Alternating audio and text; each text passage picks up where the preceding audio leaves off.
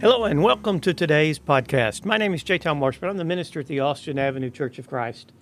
And I'm so glad that you've joined us. Our next few podcasts are just going to be random thoughts, random studies, random things that I've written. I just want to share with you some of the thoughts and some of the things that have encouraged me. You know, in the world we live in, it is so easy for us to get discouraged. We just noticed in the office that everybody seems to be wearing a blue shirt, and I made the comment, we're all blue today. You know, it'd be easy to be blue as you look around the world and if all you're listening to is the news, if all you're listening to is the loudest voices out there, it sure is easy to get discouraged. But we're called to live a life of joy. And you go, how do you do that? And I'm going to tell you, the way you do it is you change your clothes. Change your clothes. When we get up in the morning, you know, there's sometimes that you want to stay in your pajamas all day, and as long as you stay in your pajamas all day, you just kind of seem to be sluggish and tired.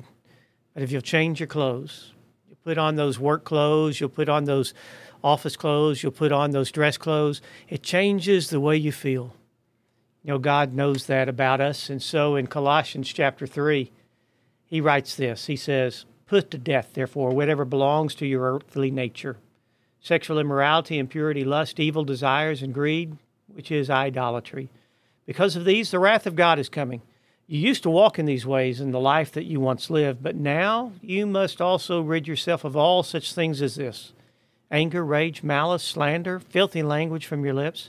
Don't lie to each other, since you are taking off your old self with its practices and have put on the new self, which is being renewed in knowledge in the image of its Creator. Here there's no Gentile or Jew, circumcised, uncircumcised, barbarian, Scythian, slave, or free, but Christ is all and is in all. Therefore, as God's chosen people, holy and dearly loved, clothe yourself with compassion, kindness, humility, gentleness, and patience. Bear with each other. Forgive one another. Forgive one another. If any of you have any grievances against someone, forgive as the Lord forgave you. And over all these virtues, put on love, which binds them all together in perfect unity." When I was newly recovering from the stem cell harvesting and stem cell surgery that I went through for my cancer, I wrote an article in my blog that's called Repentance. I want to read that article to you. It says, as I went through the process over the last month, the one word that was continually in my mind was repentance. We all know what that repentance means, to turn around. And we've all equated repentance with the words, "I'm sorry." Repentance is so much more than "I'm sorry." The process of stem cell harvesting and transplant reminded me and taught me so much about repentance that I felt a need to write this blog. When my stem cells were harvested, I had a tough time. I became catatonic, unable to move or talk, couldn't move my jaw locked up, my tongue swelled up. All this took place because I was calcium deficient. I was missing one essential substance. It took 3 days to gather all the cells needed for a successful transplant, but each of these cells were required to be cleaned so that they could produce a positive result. The stem cells were not the only thing that needed to be cleansed. My immune system also needed to be cleaned or killed so I was given a high dose of chemotherapy to kill my unhealthy immune system. After a day or two, they put back in the cleaned stem cells, and they began to find their place and do their work.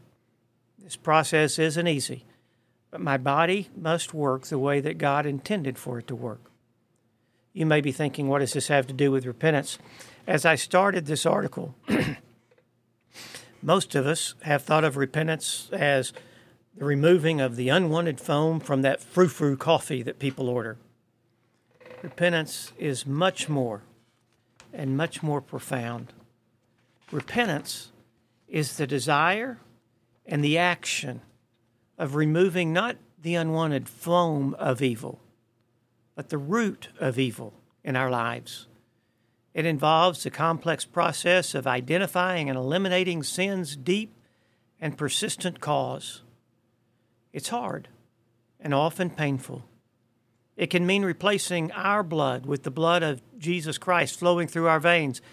And for that to happen, we may have to take a high dose of humility and regret before his new cells can begin to do their work. You see, repentance is not a, let's get past this event. Repentance is the transformation of life for the glory of God. After repentance, what you will find is life, and life abundant. You know, when Paul was writing to the church in Colossae, he said, you can't hang on to the old way of life and repent and receive the blessings of God. You have to take off one set of clothes to put on another set of clothes. You can't keep the old dirty set of sin clothes and be recognized as holy in the eyes of God.